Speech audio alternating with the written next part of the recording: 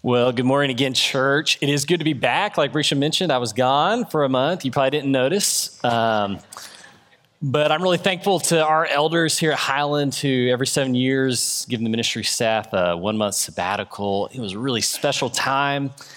I'm very mindful that most people don't get a sabbatical, and I'm sorry about that. You should.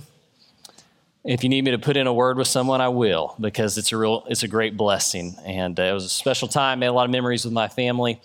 There's a lady in our neighborhood. Every neighborhood has this lady. She's the one that watches out her window all day and sees who's coming and going and keeps track of everything. And we pulled into the driveway after a month of being gone, and she came up and she said, "Where have you been?" She said, "I was fixing to call the jails." Which, why is it, jails? That's first? Like hospitals or jails. All right, we're in the book of Jonah. If you're our guest today, let me invite you. We've got Bibles in the back. You're welcome to grab. The text will also be on the screen behind me. Jonah's in the Old Testament. We're going to be in chapter 3 of Jonah. The first 3 verses, just the first 3 verses of chapter 3 this morning. You'll see it behind me. And then the word of the Lord came to Jonah a second time. "Go to the great city of Nineveh and proclaim to it the message I give you." And Jonah obeyed the word of the Lord and went to Nineveh. A second time. That's what catches my attention when I read this passage, these 3 verses at the beginning of chapter 3 of Jonah. Then the word of the Lord came to Jonah a second time. So even if you're new to church, if you're new to this whole Bible thing, you have probably heard the story of Jonah. It's everywhere in the world. Movies have been made about it, books written about it, Veggie Tales have been made of Jonah. So you've heard what happened the first time the word of the Lord came to Jonah back in chapter 1, verse 1. God wants Jonah, to go to Nineveh and preach to it about its wickedness, but Jonah decides he's going to try to sail away. No. Sail away, sail away, sail. No? Enya? No? All right. He's going to try to sail away from God. Things on sabbatical that seem like good ideas that you come back and in the real world, they're not so good. Jonah decides he's going to try to sail away from God, which is comical because, of course, he is sailing away on the waters that God put up their boundaries, right? You know, God created this world, and Jonah's trying to get away while on the world that God created. He can't get away. God sends a storm comes upon Jonah and these sailors that are on this boat. The sailors get scared. They throw Jonah off the boat, which turns out good for them, but bad for Jonah because he's sinking down into the depths of the ocean. And then a great fish comes and swallows Jonah whole. And from the inside of the belly of that fish for 3 days, Jonah begins to pray. And basically he says, "I was wrong. You were right, God. I'll go to Nineveh." And then at the end of chapter 2, it says that the great fish vomited Jonah onto dry land. That's the word. I'm sorry, it's the word. Which turns out good for Jonah, but it's pretty gross. And then the word of the Lord came to Jonah a second time. And this time he obeys. You know, when I read those first 3 verses of chapter 3, and I see that the word of the Lord came to Jonah a second time, I can't help but wonder, what would it be like to be the kind of person that obeys the word of the Lord the first time? You know, the kind of person that doesn't have to get swallowed by a fish to be obedient to God. And, you know, maybe that's what sticks out to me because I'm a parent, and I just spent a month, 24 hours a day with my kids, telling them to do something and watching them not do it, right? And I'm wondering, what would it be like to be the kind of person or child that does what you're told the first time? One of our elders pulled Lindsay aside the other Sunday morning. He and his wife teach our oldest his Sunday school class here at Highland. He said, "I got to tell you a story." He said, "You know, we hand out snacks at the end of every class, a little cup full of goldfish. And we like to help the kids to remember to do, you know, simple things like say please and thank you. And so I walk around the room and I hand them the goldfish and I kind of hold on to it until they say thank you. And we've been doing this so long that I just go around the room and one by one, every kid says thank you. But then I came to your son. Said I handed him the goldfish. He took hold of it and he pulled on it. And I kind of pulled back and he pulled on it again. I pulled back, and then my 5-year-old son looks up to an elder of this church, one of my bosses, and says to him, "Give it to me."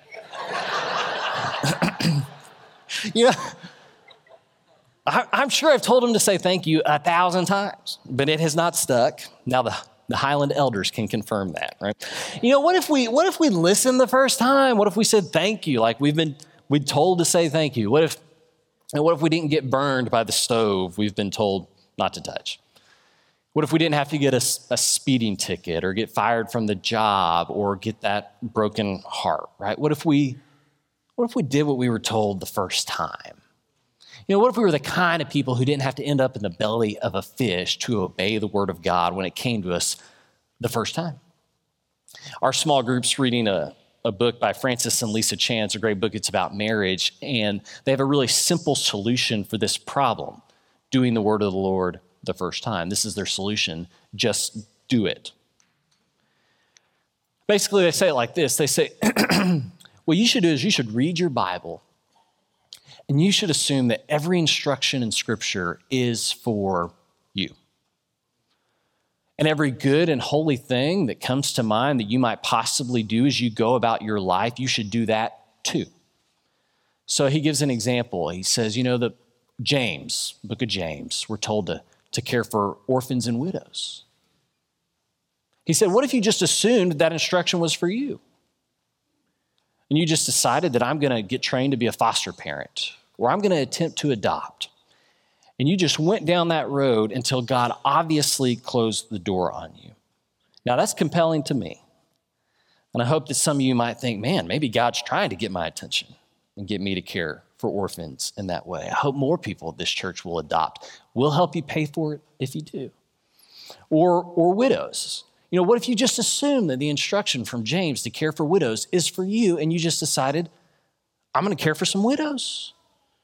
And maybe you started visiting the widows here at Highland, many who are lonely.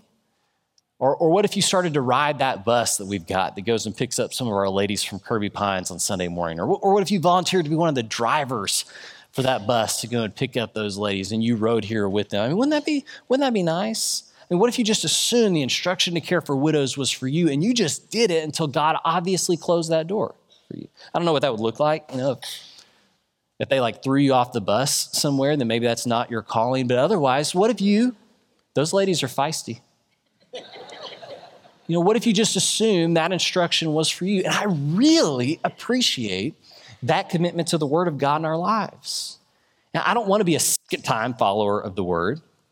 I don't want to be a third or fourth-time follower of the word. I want to be a first-time follower of the word of God in my life. Doesn't that seem like a holy desire?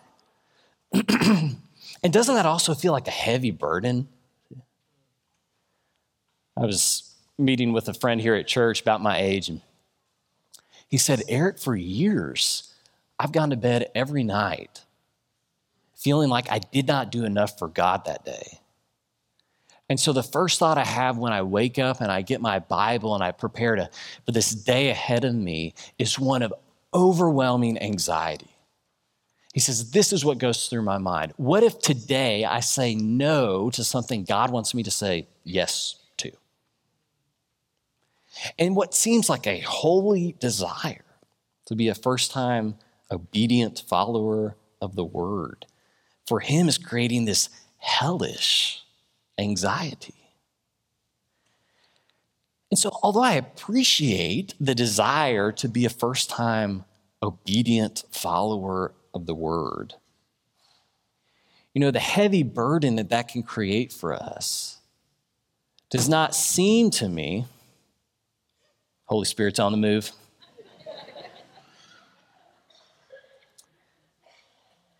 You know, that heavy burden does not seem to me to be the same thing as what Jesus described when he said, my yoke is easy and my burden's light. I don't think that obedience out of anxiety is what God is after. Now, that does not mean there's no urgency to the kingdom of God. So when you read the book of Jonah, make no mistake, the big point here is that God has a message. He wants to get to Nineveh, and Jonah's delay is not helping that. right? He's got a message. He wants to get there. And some of us feel no urgency when it comes to the kingdom of God. And let me say, there is urgency. The kingdom of God is important. It matters, and it demands things of you that sometimes are time sensitive. But let me say this, urgency does not equal anxiety. And obedience out of anxiety isn't what God is after. You might say, well, look at Jonah. He disobeyed God and he ended up in the belly of a fish. And to me, that seems like something to be afraid of, at least something to be anxious about.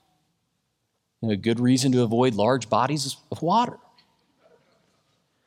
But what I want you to do is look back at chapter 2. This is the prayer that Jonah prays from inside the belly of the fish.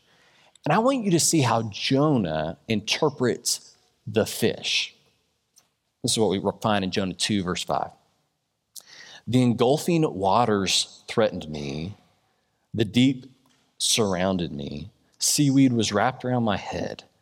To the roots of the mountains I sank down. The earth beneath barred me in forever. But you, Lord my God, brought my life up from the pit.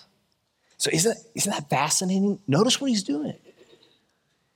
We tend to tell the story of Jonah in a way that the fish is punishment for Jonah's disobedience, but Jonah does not see the fish as punishment. He sees the fish as divine rescue sent from God when he was drowning.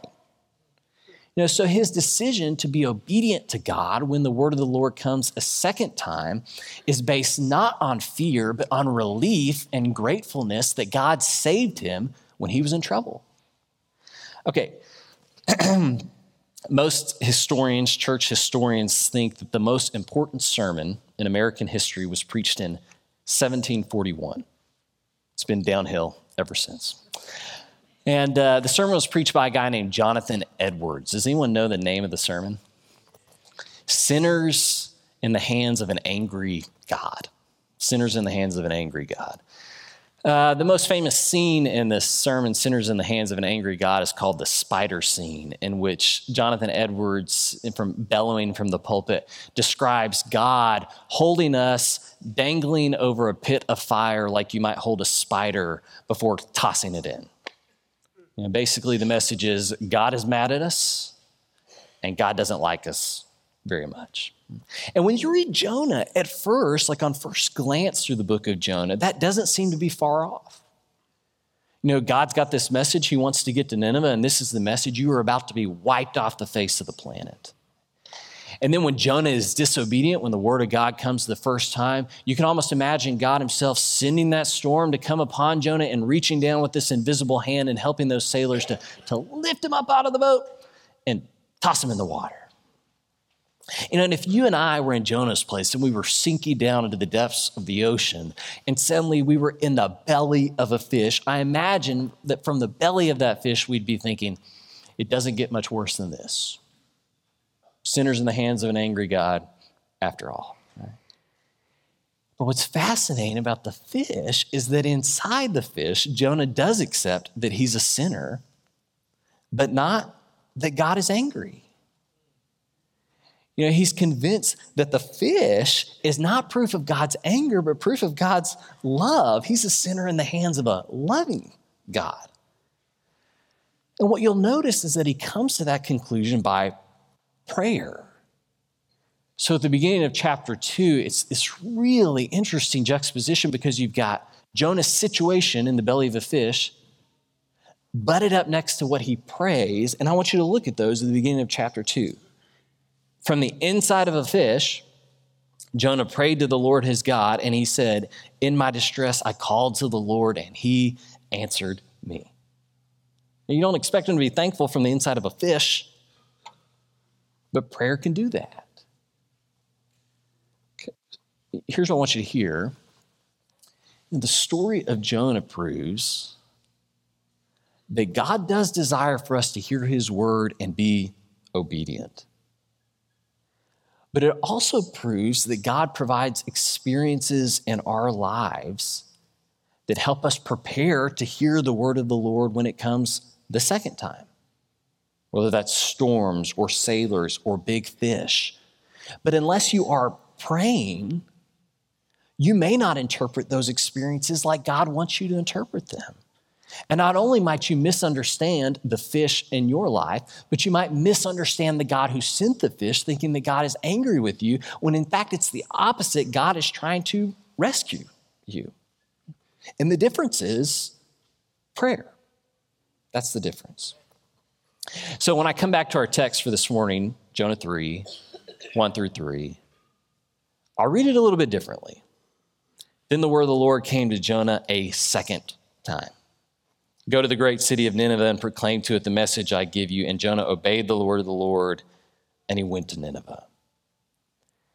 And so now, instead of reading this and feeling overwhelmed at the prospect of trying to obey the word of God the first time, or risk getting thrown into the fire or thrown into the water, now when I read it, it's those words, the word of the Lord came to Jonah a second time, that seems to me to be the whole point of this whole story, right?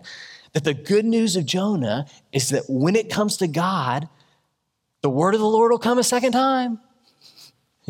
God's not one and done. As I was working on this sermon, and those words "one and done" just kind of came across the screen as I was typing this out, and I realized that that's a term from college basketball. That was why it's in my mind. There's this rule in basketball that if you're a high school basketball star, you have got to go and play 1 year of college basketball before you go to the pros. And it's hard to know if this is a rule designed to protect those kids or make colleges a lot of money. But that's the rule. And so what that means is that if you're a fan of college basketball and you get one of those high school basketball stars on your team, you are really excited. But what you know is you've got 1 year to make it, because he's going to be gone after that. He's going to be one and done. He's going to go to the pros. And I think what's fascinating is that idea invades our conception of God. In fact, for Jonah, that's what he believes about God. He's going to Nineveh to deliver this message. You had one chance with God and you missed it, you're done. God's going to wipe you off the face of the earth. And what I can't get over is that even though the word of the Lord has just come to Jonah a second time, even though he had one chance and missed it, and the word comes again a second time, he still can't believe that God would, perhaps in his wildest imagination, send his word to Nineveh a second time. He still believes that God is one and done, but it turns out as you read on in Jonah that God is not done with Nineveh, just like he's not done with Jonah. I want you to stop and sit with that for a second. Yes, God wanted Jonah to do what he said in chapter 1, verse 1. Okay, yes, God wants Nineveh to do what he says. Yes, God wants us to do what he says. But Jonah doesn't respond the first time, and God doesn't give up on him. Nineveh doesn't respond the first time. God doesn't give up on them.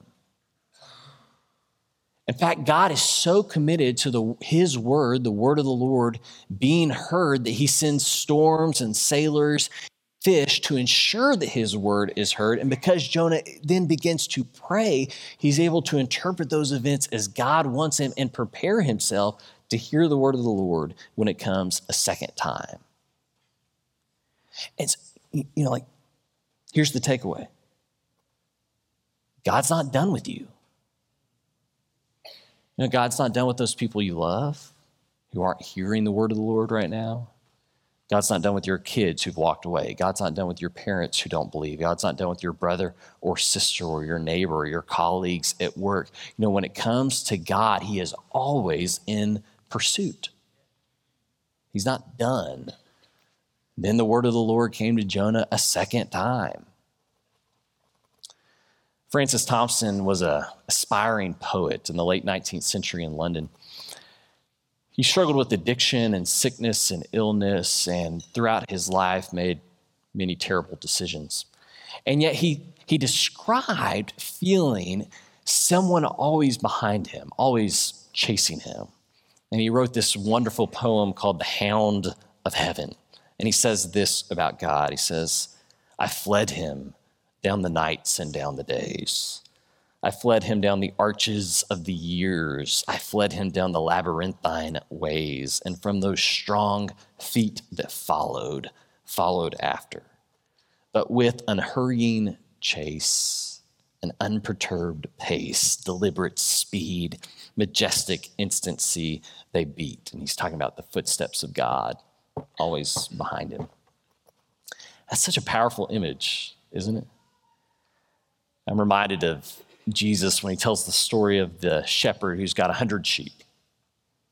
One of those sheep goes missing, and so you see that shepherd just take off, and he's climbing mountains and valleys and crossing rivers until he finds that sheep. And we find this in Luke 15. And when he finds it, he joyfully puts it on his shoulders, and he goes home, and he calls his friends, and he calls his neighbors together, and he says, "Rejoice with me, I have found my lost sheep." Just because you are lost once does not mean you can't be found a second time. When the word of the Lord comes, that second time.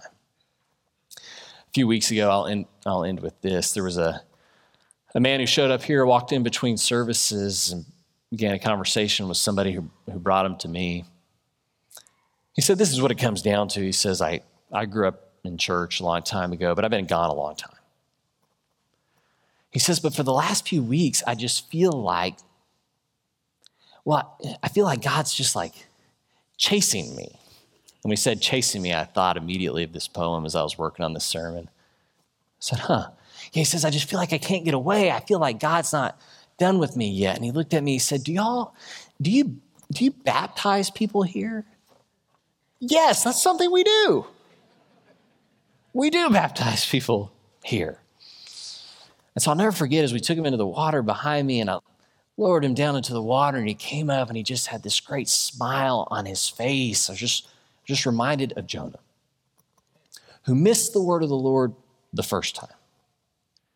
But something in that water prepared him to hear it when it came the second time. God is not done. God is alive and well and on the move in the world.